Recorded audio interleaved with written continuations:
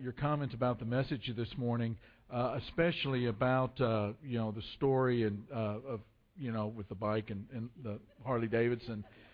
I just think that everybody should be me for at least one day. And you talk about an adventure. Psalm 32. Okay, I think we're pretty good. Let's ask God to bless us as we get ready to study His Word. Father, thank you so much for the opportunity to tread the holy ground of these pages of the Psalter, Father, and to walk slowly through these words that were first birthed in your heart. I'm so thankful, Father, that this man David was inspired to write Holy Spirit-filled words about his own life that was constantly seeking a way back to you. And we struggle with these same things, Father. And this psalm is just so gorgeous and so changing of us when we think about it and meditate and lay it upon our heart like treasure. That this is what we ask tonight, Father, that you will bless us with eyes that see and ears that hear. For we seek, Father, in all that we do, to know you so profoundly and intimately that it is, without a shadow of a doubt, in our own mind, our own thinking, this relationship with you is the greatest blessing that we can imagine. And so as we study, Father, we ask for this kind of discernment, and we ask it in the name of Jesus. Amen. Psalm 32, verse 5, is a verse I think that every Christian should memorize. David is writing, he says, "Then I acknowledged my sin to you and did not cover up my iniquity. I said, I will confess. I will confess my transgressions to the Lord." And that's the end of the quote. And then David writes, "And you, God, forgave the guilt of my sin." That verse, for me, and I think for all people, answers the question that we have to deal with from time to time. The question is this: how do you get up off of the ground when you've failed? How do you get up off the ground when you know that you've done something, that it's your fault, that you are the guilty one? How do you get up off the ground with joy? How do you get up off the ground even as a better individual, as a better human? How do you get up without being crippled for the rest of your life? Well, this psalm, and we're going to divide it sort of in two areas, or at least two angles or themes through it. Dealing with the theme of confession. And the first is the knowledge that there is a need for confession in every human's life. We can't ignore this first part of the psalm. He says in verse 1, "Blessed is he whose transgressions are forgiven, whose sins are covered." That word blessed means, it doesn't mean just somebody that's got a great case of happiness. It's much deeper, much more profound. Think about the Beatitudes in Matthew chapter 5.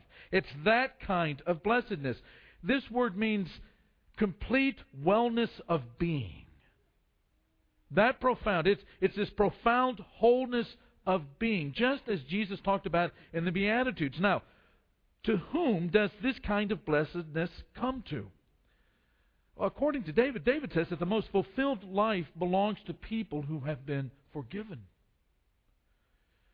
David says that if you want this kind of a blessed life, this sense of well-being, profound well-being, then you need to know that it exists in the forgiveness of God. Jesus teaches, in a sense, the same thing in Luke chapter 7. In that chapter, verse 36, there is this Pharisee by the name of Simon who asked Jesus to come to his house along with some other Pharisees and people to eat with him. Now, over the last several years, we've talked about, in the first century, there is this phenomenon in the culture known as Haverot in Hebrew, or table fellowship. And we've talked about it before. It basically is a reference to the significance of coming to eat together. That when you ate together, it wasn't just a couple of people at Luby's, that kind of acknowledge each other from across the room, saying, "Oh, I see that you got the peppered steak." In the first century in Israel, when people came together to eat, it was something significant. You shared the table. You shared the bread and the relish and the drink with people that politically and spiritually and in terms of values and many times financially, but at least spiritually, were on the same page as you are. And so this Pharisee, understanding that Jesus is a very holy man, he's this rabbi, a great teacher, everybody's thronging to him. He's a Pharisee, and he thinks Jesus has the same kind of mindset, and he invites Jesus to come and to eat with him because there's this commonality, and he wants to have fellowship with Jesus. But while Jesus is eating at the table, look now at verse 37. There is this woman who had lived a sinful life in that town. And she learned that Jesus was eating at the Pharisee's house. So what does she do? She brings this alabaster jar of perfume, and as she stood behind him at his feet, weeping, she began to wet his feet with her tears, and then she wiped them with her hair and kissed them and poured perfume on them. And this Pharisee by the name of Simon is just scandalized by this, all this touching. And all of this weeping and this display of emotion and her touching of this guest by this woman who is known to be a sinner. And Jesus turns to Simon and gives to Simon this world-class rebuke. And he ends it by saying in verse 47, and basically a couple of verses before that, he says, out of all of these guys that were forgiven of their debts, who do you think, was most grateful, most thankful? And Simon answers rightly, and he says, it was the guy that was forgiven the most. And there, in verse 47, Jesus says, I tell you, Simon, and everyone else who's listening, that her many sins have been forgiven, for she loved much, but he who has been forgiven little loves what? Little. What Jesus seems to be teaching here is that the most loving people in the world, the most sensitive people, the most compassionate, the most love-filled hearts in the world, and David teaches that the most blessed people in life are the ones who have been forgiven much. In Luke chapter 7, there are three kinds of people, according to this text. There are the people who feel they are too good to be forgiven. Now, they may sin from time to time, but they're basically better than Joe Schmo from Kokomo across the street, and so they're not worried too much. I don't need to worry about this forgiveness thing. I've got the life in the right direction pretty well. Got it down pat. But then there's a second group, people who feel that they are too bad to be forgiven. And then there's a third group, people who know that they need it and they get it. And if you know that you need it, you know without a shadow of a doubt that there's this great darkness that envelops your heart. And you get forgiveness of it. Then David says, you're one of the happiest people on the planet. Now, that is a remarkable thing. And it's partly remarkable it's even more remarkable for us that live in this modern age. And when you talk about forgiveness this way, it always raises a few eyebrows. And some are going to ask, if this is just a problem of guilt that primitive traditional cultures had in different ages, but now that we're modern and we've grown past a lot of the traditional and primitive notions of sin and guilt, that this no longer applies to us. Modern people say that when you have a society in which right and wrong is narrowly defined and appropriate rules and laws are put in place and everybody is held accountable, then certainly you're going to have all of these feelings of guilt. But today's different. We've gotten to that place where things are not the way that they were supposed to be, they're not the way that they used to be in primitive times. Everyone gets to choose who they want to be. They get to choose their values. They get to choose their own principles. But you and I both know that it's not quite that simple, is it? To choose our own values. Let's go back to verse 1. Blessed is he whose transgressions are forgiven, whose sins are what? Covered. Circle that word in your Bible. What David is alluding to with the words whose sins are covered, I think, is this intentional connection to Genesis 3. Adam and Eve, were created at this time when there was no anxiety in the world, and there was no anxiety in the world because there was no sin. Everything was perfect. Everything was the way that God had imagined it in His mind before He spoke the powerful word that created it. But then all of a sudden there's this moment in which they have violated God's word and they have violated God's will by eating of the tree. And so what is it that they do?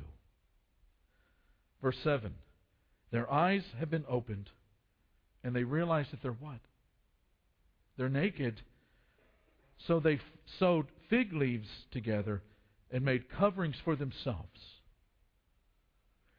They knew at that point that they needed to be covered. And why did they need to be covered? Because they realized their own vulnerability more appropriately and biblically. It's because they were wanting to cover up because of their sin. And quite frankly, I believe that deep down everyone knows this and feels this and experiences this, even modern people. That's why it's so appropriate. The French existentialist Jean-Paul Sartre, who was very much a modern, having died in 1980 as an existentialist, did not believe in moral absolutes, but he writes something very interesting in his book on being and nothingness. In it, there's this really famous illustration that he uses to get this point across about the angst that everybody feels in the world. And the illustration goes like this. There's this man who is in a room and he sees a light coming through a door and it's this keyhole, and he looks through the keyhole and he's able to watch other people go about their business, and all of these people on the other side of the door don't know that they're being watched. They have not a clue. And Sartre writes, what an empowering experience it is to be able to watch what everybody else is doing, not knowing that they are being watched. In fact, he refers to it as sort of this, the unviewed viewer. And as that unviewed viewer, now you have the power. But suddenly, as this unviewed viewer, you look behind you and you see that there's a keyhole and there's an eyeball in it that's watching you. And now you're no longer you are now the object and not the subject. Well, why is that terrible? Well, Sartre thought that one of the great vulnerabilities in life was not to be in control, and the thing that we suffered with and struggled with was to not be in control of what people would think of us. That according to Sartre, that humans had this need to control what people see of them and how they think of them and how, they categorize them. For someone to have access to our thoughts, to be uncovered, to not be in control of the personal propaganda that we put out about ourselves is dehumanizing, and it's unbearable. For somebody to get that close, that they see everything about you, not just the good stuff that you're trying to control, but even that bad stuff. Now again, he's an existentialist. He does not believe in moral absolutes, but he confesses that this is a weakness that all human beings have. We desperately want to be covered up. We want to hide ourselves from everybody else's scrutiny. We do not want people to see us for who we really are, or for what we think, or for what we do. And the reason that we don't want anyone to have this kind of knowledge of us is because they will see things that we're ashamed of. There are things that they will see inside of us that will embarrass us and shame us. And Sartre is right. That's why it's ridiculous to think of this notion of guilt as being outdated, that it's primitive. Even if we make up our own standards, as modern people in the world want to do, we do not live up to them, and we want to be covered so that people do not see it. We are never the person that we want to be. We're never the person that we claim to be. We're never the person that we aspire to be. That's why we want to be covered up. And again, think of it in terms of the language that we use in our modern world when somebody of importance, somebody that's public, and it really doesn't even have to be a public person. Think about somebody that you're close to or that somebody you know at work. When they are discovered to be doing something shameful, they are what? Exposed. They've been hiding and covering, doing something shameful. Now they're exposed. And it doesn't matter what culture or century you live in. We want to be covered because there are things inside of us that we're ashamed of. I mean, we cover. Why do so many of us overwork? Why do we undereat, for that matter? There's this voice in your head that calls you a failure, and we try to cover it by achievement, or we try to cover it by thinness. Imagine. We are hiding because we know that there's something wrong with us. And this is why this is such an enormous promise in the Bible. Blessed is he whose transgressions are forgiven, whose sins are covered by God. And all of that is done by God. How wonderful it is to be a person who says that their sins are covered by God. What an incredible peace. What a joy to know that you don't have to do any more of the covering up. You don't have to spin anymore your life. You don't have to defend yourself. You don't have to live in denial. You don't have to worry about what the mirror is saying about you. You don't have to worry about being exposed because it's God who has covered your iniquity. To know that you're accepted by Him because your sins have been forgiven. That's why it's important. But there's also a way of confession. There's a way to do confession that everyone needs. Everyone needs to have their mind wrapped around. There is a way to deal with the sin. There is a way to deal with the failure. Think about it these 3 or 4 ways.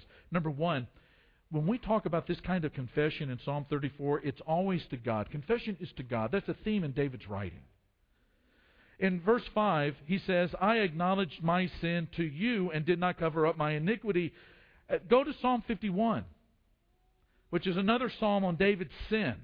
Probably the same sin. 32 and 51 are probably connected to the sin of Bathsheba. He says in verse 4, against you, God only, have I sinned and done what is evil in your sight. Now, you read that and you go, what in the world is David saying? Isn't this, David saying, I've sinned against you, God, and only you, God. Isn't this the guy that committed adultery, objectified a woman, saw her bathing on a rooftop and had to have her, and then kills her husband? So there's a sin against Bathsheba and objectifying her, to sin against her husband Uriah for having him killed. It raises a lot of eyebrows in people's thinking about David and all the things that happened with Bathsheba and Uriah. It sounds like he is sinning against a lot of people in 2 Samuel. But David, here's the thing, David has a straight edge in his life which helps him to be able to know what is right and wrong. And that straight edge is not his own value system or somebody else's, some famous writers or philosophers or mathematicians' straight edge. His straight edge is God Himself. My sin is against the straight edge of God's holiness. And he doesn't look to any other standard in his life. God is all of that for him. Now think how important this is and how deep a blessing it is. He says at the end of verse 5, I will confess my transgressions to the Lord, and you forgave the guilt of my sin. You know what the basis of confession is? Why do we do it? To be forgiven completely. Which brings up kind of a second part of this.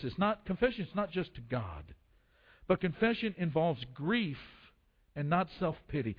Look at the last part of verse 5 again. I mean, it sort of looks redundant. I confess my transgressions to the Lord, and you forgave the guilt of my sin. It does. It looks a little redundant. But here, I think, is where the psalm really grips our heart and changes us. David is saying that God forgave the sinness of my sin. God forgave the sinfulness and the ugliness and the darkness and the warpedness of my sin. Now drop down to verses 8 and 9. And David writes, I will instruct you and teach you in the way you should go. I will counsel you and watch over you. There's that straight edge. Verse 9, don't be like the horse or the mule, which have no understanding, but must be controlled by bit and bridle, or they will not come to you. Now that's quite a graphic picture of human beings, right? The mule is walking along, and he sees something on the left of the path that he wants to eat, and so he starts to wander off the path a little bit, and he gets kicked, and he gets back on the path. He walks a little bit further, a little while longer, he's going along in the same path, he sees something on the left that he wants to eat, and he starts for it, and he's kicked again.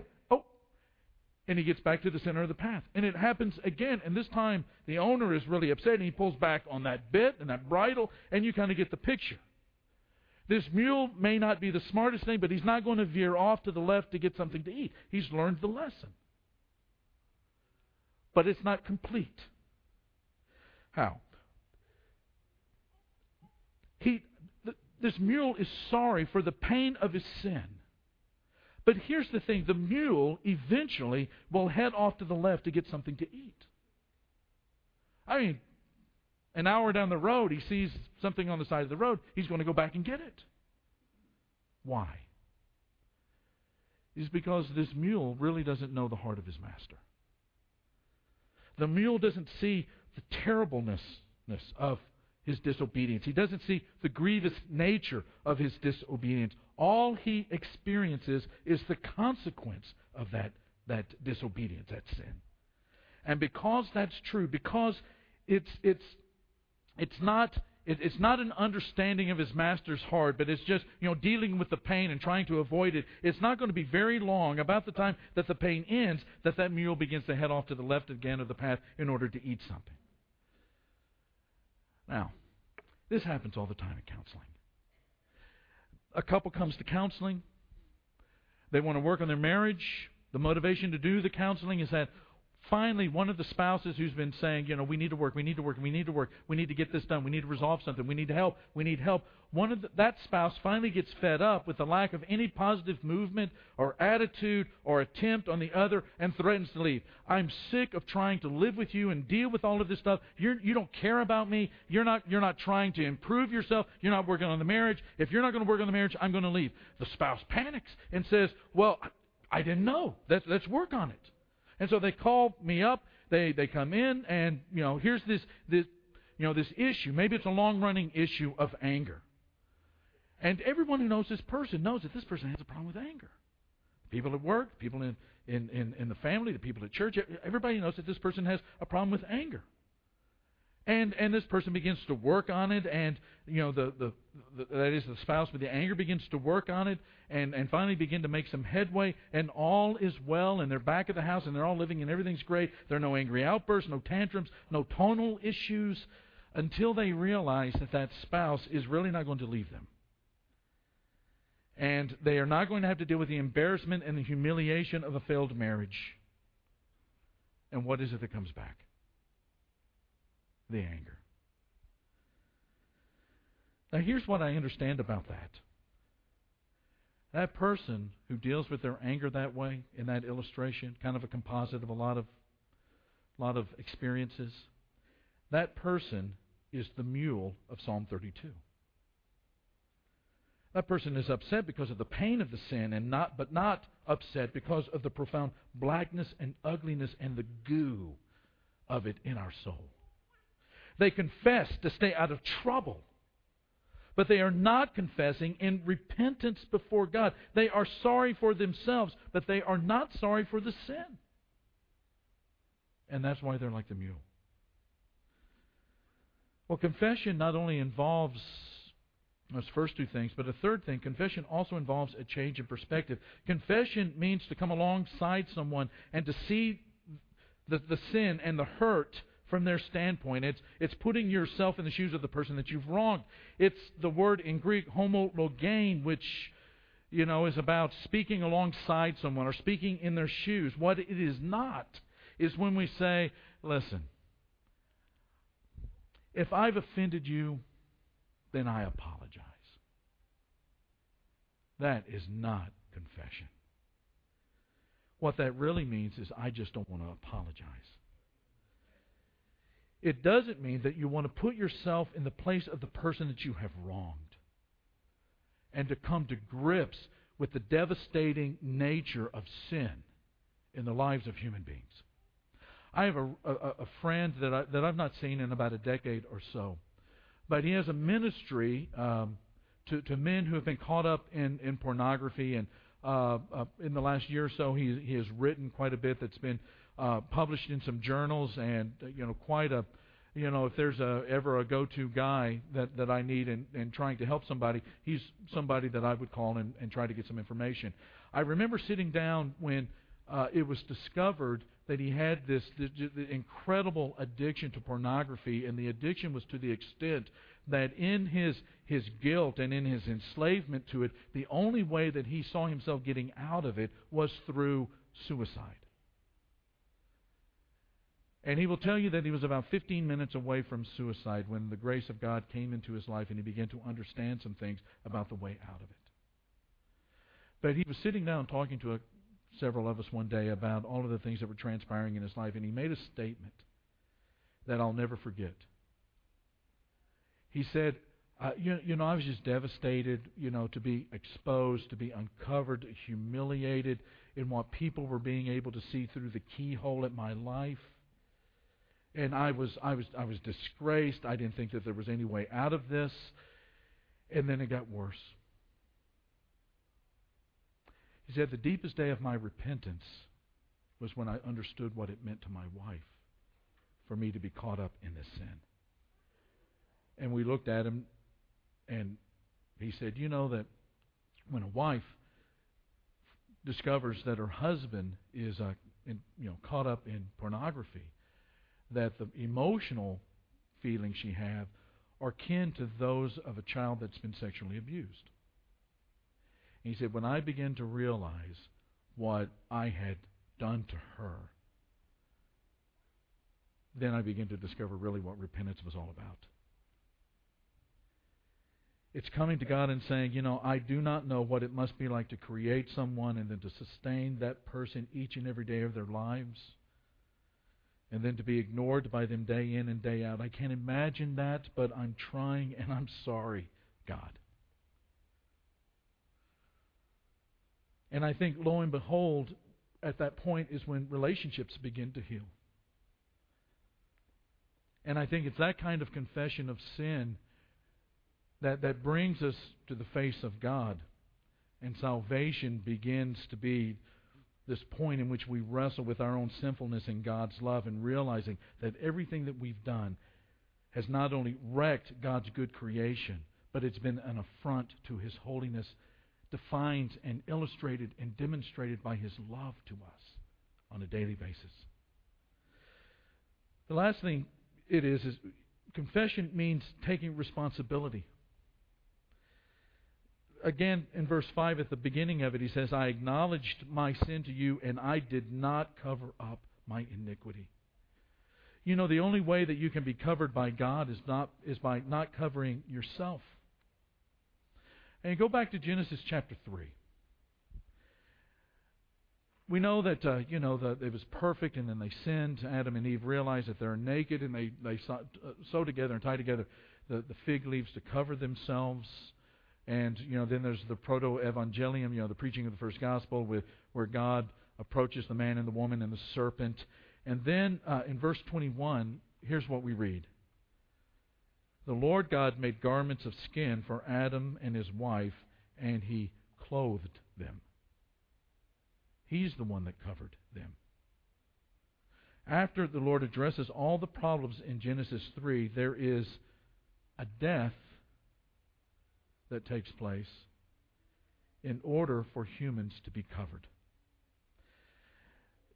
In a greater way, that points to the sin being covered by the death of Jesus. Look at what David sort of foresees in verse 7.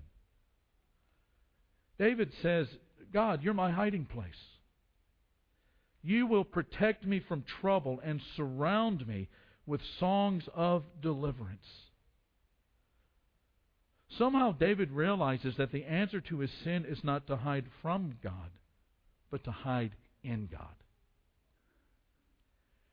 That's what his confession is of sin. It's not hiding from God, trying to cover up his own iniquity. He's not going to do that.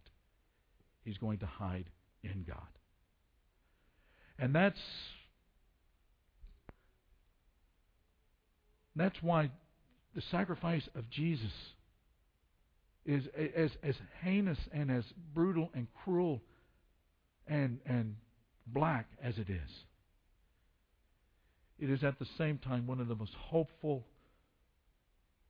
joy-giving, life-transforming, radically changing events in human history.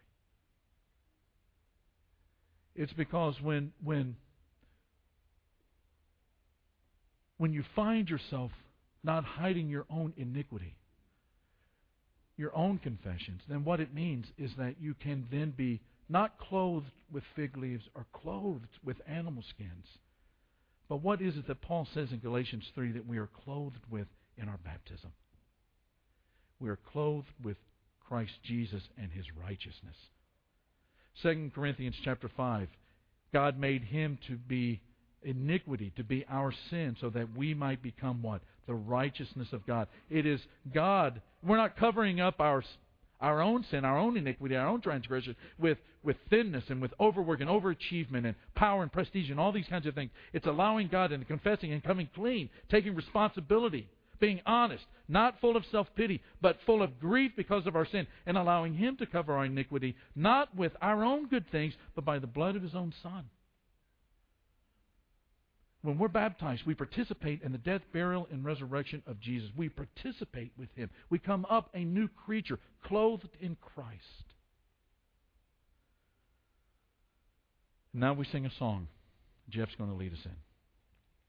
And in any way, if our church can minister to you tonight, through confession of sin and confession that Jesus is Lord and having your sins washed away through baptism or through the counsel of your shepherds to get yourself back on a spiritual footing that is solid, a foundation that finds you not wallowing in self-pity, but grieving over the sins that you have committed in your life, but wanting to confess and to come clean so that your sins are forgiven and you find that blessedness once again. One of the reasons why we pray and confess our sin to God is because it releases us from not just the forensic guilt of that sin, but also the feelings of it. It's gone. It's gone. And if that describes you in any way tonight, our shepherds are going to be down here at the front. Come and talk to Him tonight as we stand and sing together.